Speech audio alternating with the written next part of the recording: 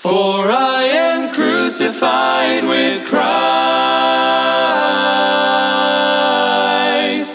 and yet I live.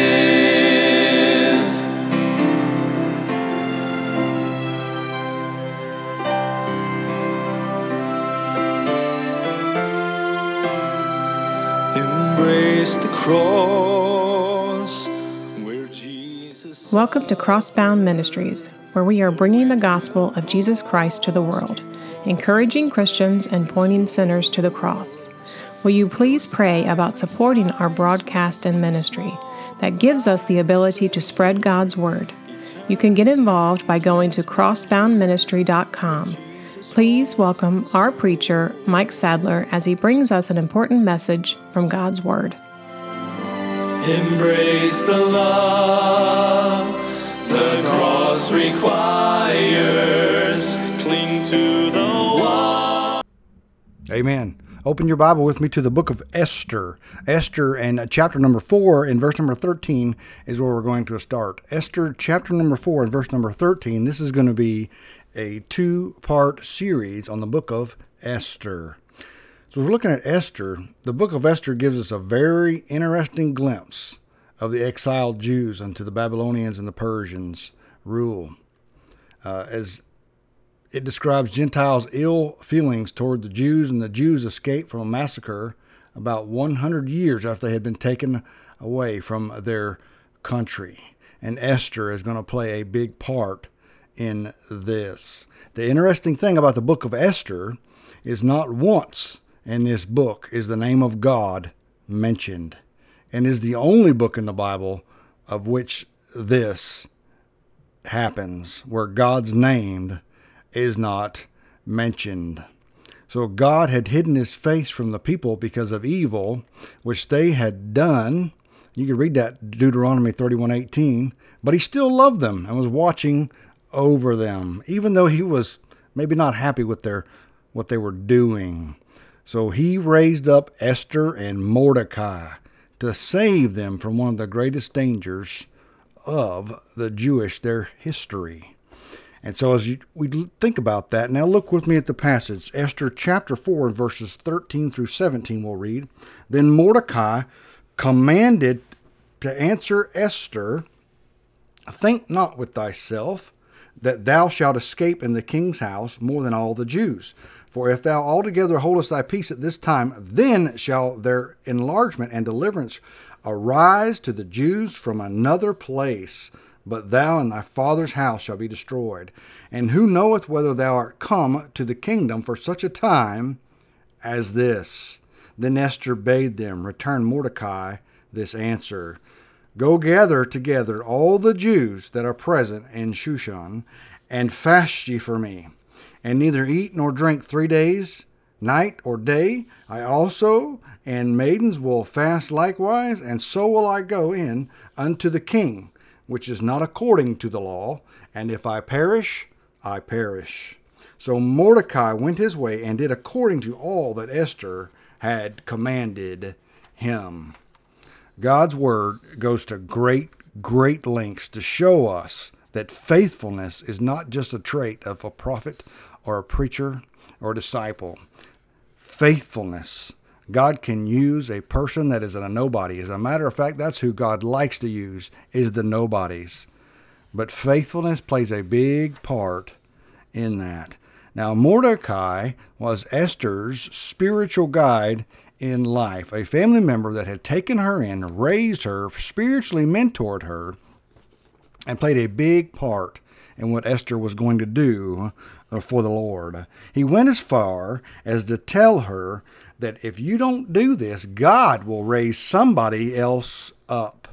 So Esther here is a beautiful illustration of one who began as a common person and showed herself to be faithful in the direst of circumstances. And God chose to use her. Listen to me. God's looking for people just like that today. A person that will be faithful in the direst of consequences. Whether it be among your own people, where you're at, wherever God has you. He has work for you to do.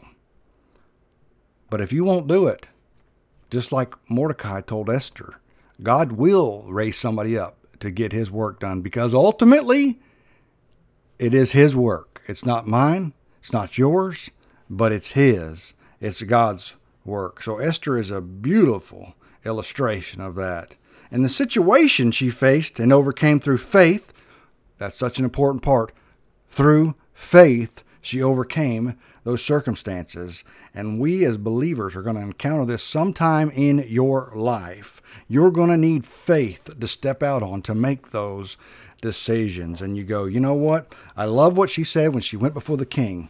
She said, and if I perish, I perish. She had already made that decision that I don't care what happens. I'm going to do what God has called me to do. And man, when God sees faith like that, it pleases him. Yes, I said that. It pleases God, faith does. The Bible says without faith, it is impossible to please him. So if you don't think a little thing of faith can please God, it can. It can move mountains. The Bible said if you'll have but grain as a mustard seed. If you don't know what a mustard seed is, it's probably the size of a BB. The Bible says if you have faith that size that you can move mountains. Imagine what you could do if you had a mountain of faith. And so Esther's responses are certainly worthy of us for us to study, to get great encouragement from, and some helpful biblical principles. It is packed full of good principles, even though the name of God is not mentioned in this book. God's fingerprints, his divine intervention, his divine planning, and his divine timing is all over this book. Amen. Even when God may not be happy with you, God still loves you, and God still wants to use you. Now, what had happened was Haman is going to go before the king. He's going to want all the Jews to be killed, the whole race. Now, we've seen some hard times here in this country, but we've never seen anything like that, where let's take a whole race out. The worst time I can think of is maybe 9/11. That was really bad. There was a lot of people died unnecessarily through some evil. But even further than that, if you go back to the Great Depression in the 30s, it was bad then. I mean, 9,000 banks had to shut their doors. That's a lot of banks, ladies and gentlemen. A lot of people were pulling their money out, and the bank couldn't afford to give them their money back because everybody was pulling their money out. The stock market dropped by 80%. That means if you had $100, it's now worth $20. If your house was worth $100,000, it's now worth $20,000. That's how much the economy dropped. That is huge. That is massive. The New York City Police Department in 1932 said there was 7,000 people that had a shoe shining business on the street, just trying to make $1.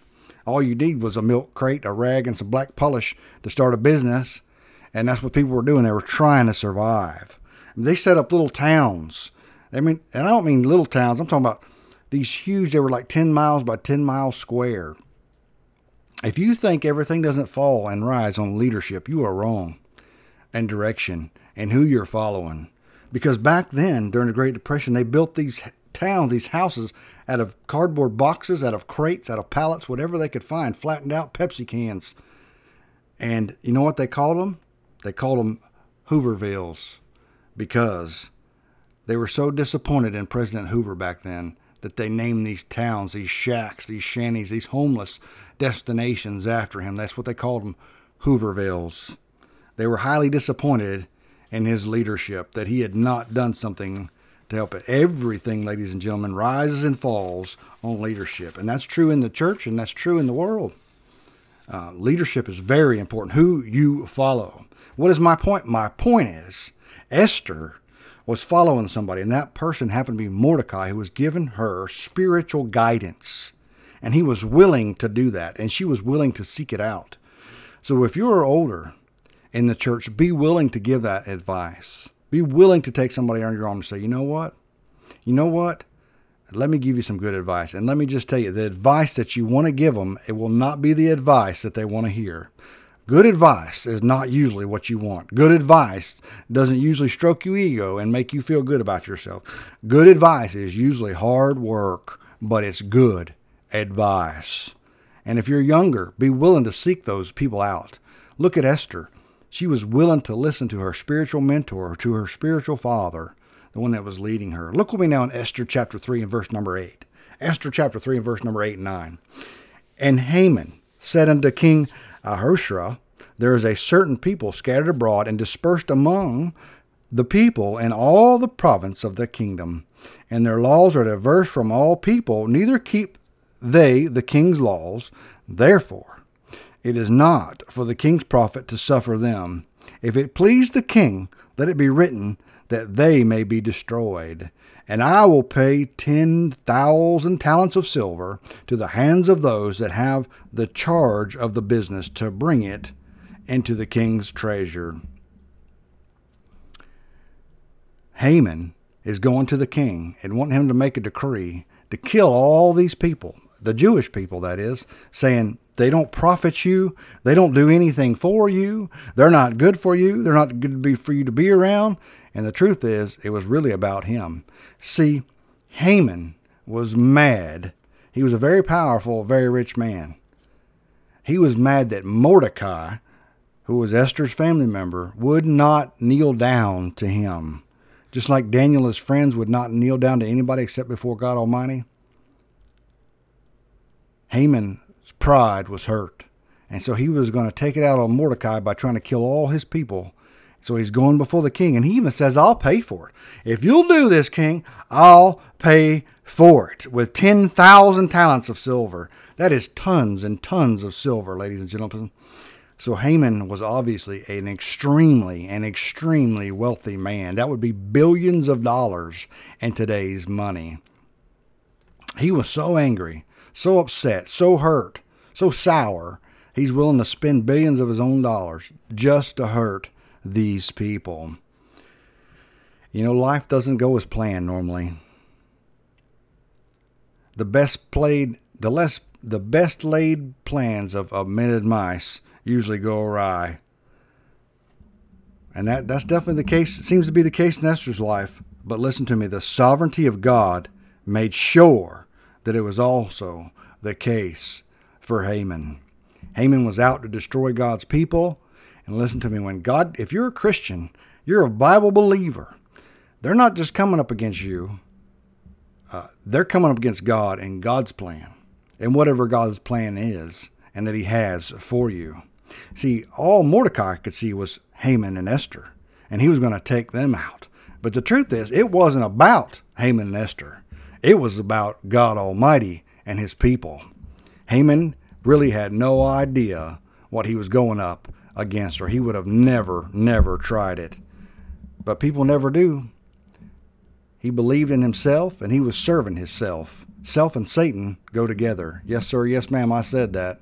Self and Satan go together. Because that's what Satan will do. He'll come to you, and it's all about you. It's all about just serve yourself. Where God said, it's not about you at all. It's all about me and my work and what I have for you. Will you answer the call that I've put on your life? Will you be like Esther? Will you say, I'll serve God no matter what? And Satan, listen to me, Satan will often attack and do everything he can to harm God's people. And that's exactly what he was trying to do here. See, the Jewish people are God's people. And that's happening today over in Israel. The same thing. Satan's up to the same tactics. Still trying to take out, still trying to hurt God's people. Even though he never will. Oh, he might kill a Jew here or there, but he'll never take out the Jewish people because that's God's chosen nation. He made promises to the nation of Israel, and God will keep his promises. His promises are not based on what the Israeli people do. His promises are not based on what the Jewish people do. His promises are based on him and his word. God is faithful to his word. Amen. I'm so thankful for that because I mess up so much. But God said, I'm faithful. I love my people. I love my sons and my daughters in the name of the Lord Jesus Christ. Once your name is written down in the Lamb's Book of Life, it'll never be erased out. I am so thankful for that. Amen. God is faithful to his word. So here we find the Jewish people being threatened with their very destruction. But Esther did not flee. She became a vessel that God could use. And I ask you, are you going to run away?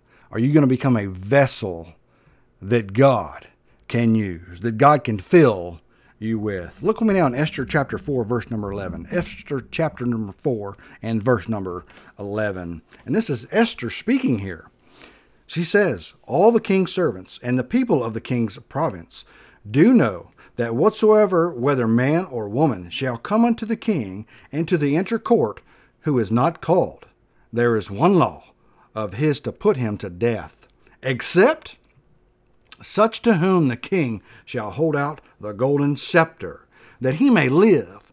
But I have not been called to come into the king these 30 days. Esther said, I need to go before the king, but he hasn't called me for 30 days. Why? Because if you went before the king without being summoned by him, there was a law that you would automatically be killed unless the king held out a golden scepter, and that scepter saved your life. And you were able to speak before the king. But you didn't just go before the king and say, King, King, I got something to say. You didn't go before the king unless the king called you and wanted to speak to you. Otherwise, it was already written in the law that your life will be taken from you unless the king holds out the golden scepter. It is important to understand that God is greater. Listen to me. It's important for you, for me, for everyone to understand that God is greater than any king, any president, any prime minister, any worldly leader. God is greater than them. When you get on your knees to pray and talk to an almighty God, you're not talking to some king or some president. You are talking to the maker of heaven and earth, the moon, the stars, the sun, and the sea, the ones whose words are so powerful that he spoke everything that we know into mere existence into this world. And if God's in it, his work will get done. Amen. When God's in it, all you have to do is walk through the door. When God's in it, all you have to do is be obedient to him.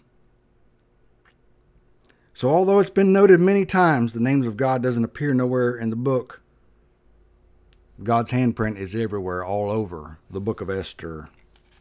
And Mordecai was confident that God was going to preserve his people, and I love that. I love that. He knew God's going to get somebody to do this work, Esther. Esther, will you do this? Have you been put forth here for such a time just as this, that God has something for you to do here and the now? Notice that God's not going to force him to do it. God's not going to force you to do it. There's something that's so sacred, God himself will not touch it. Do you know what that is? That's your free will. God wants you to choose him. God wants you to choose his work. Even in the garden, when everything was perfect and there was no sin in the world, there was still one tree, the knowledge of good and evil. And they could do anything they want except eat from that tree. Why? Because they had to have a choice. In order to have true love, there must be a choice. They even had free will in the garden. And their free will, they sinned. You have free will now, and God will not touch your free will. God wants you to choose him. So while the world would think the king is unapproachable, Esther here, after being instructed by her spiritual authority, was willing to approach the king. The Lord is looking for people today who are willing to attempt for God things that the world would say is impossible. The Lord is looking for somebody that is willing to attempt great things for him. You say, well, I don't have no connection. God is looking, listen to me, God is looking for people that the church themselves would turn their head from. God is looking for people that society might even throw out. But God says, you don't got to have no friends. You don't got to have no connections. You don't got to have no money. You don't got to have none of that. I already got all of that. All I need is you. Here am I, Lord. Send me. Will you have that willing spirit like Esther had? I'm sold out for the Lord Jesus Christ. Amen. I want to do the work of God. I choose that. And it's always a blessing to see someone who cares enough to make a difference. Even the world's gotten a hold of this. People want to feed the homeless. That's a great thing. It really is. People are hungry and they shouldn't go hungry. That's a great thing. Even in the church, when you want to see people saved, when you care enough to go out and knock on doors, or bring little boys in church, or to teach a Sunday school class, or whatever God has called you to do, when you care enough to actually do something, people see that. You believe what you're saying. You're putting some real work and some real effort in that, and it's a blessing. It's encouraging to see others do that. And the Bible says that iron sharpeneth iron. And it's obvious that Esther cared deeply for the safety and security of her own people. She cared about them, and she was willing to put her faith to her feet and do some work. Amen? Moving forward for the Lord. In fact, she cared so much that she, like the prophet Jeremiah, could not help but to take action. What Jeremiah said, he said, is like fire shut up in my bones. I have to preach. It burns within me. It's got to come out. I've got to proclaim the word of God. He had to do it, he said. And that's what Esther's saying. I'm going to do it. Will you? Do you have that feeling? Do you have that desire? I'm telling you right now, when you get right with the Lord and your spiritual life and your walk with the Lord and where you should be with him and your humbleness, you will want to work for the Lord if you're a true born-again Christian, whatever the case may be. And you say, if you're bound in the bed with cancer dying, God said you can pray. You can lift up people in prayer. You can read his word. You can get closer to him than you've ever been in your whole life. Maybe you don't have no money. That's okay, but you got time. Give your time. Maybe you have lots of money but no time. Then you can give your money. All of us have something to give to the work of the Lord. And I'm telling you right now, when you truly care, you're going to put some work into it. Amen? So truly, when you care, you will do something. And here's a good example of that. Have you heard of the General Robert E. Lee? And at the Frederick, Virginia, there was a civil war going on. And the army of the Northern Virginia, it was basically a one-sided slaughter, this battle. I mean, it was bad. It was at the Rappahannock River in Frederickson.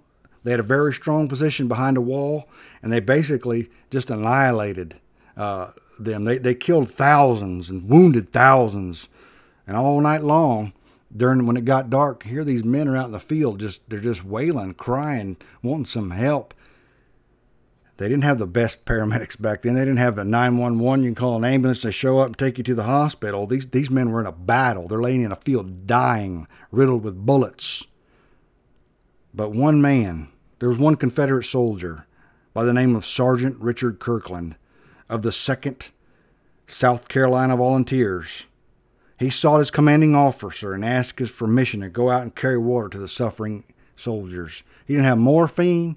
He didn't have a stretcher.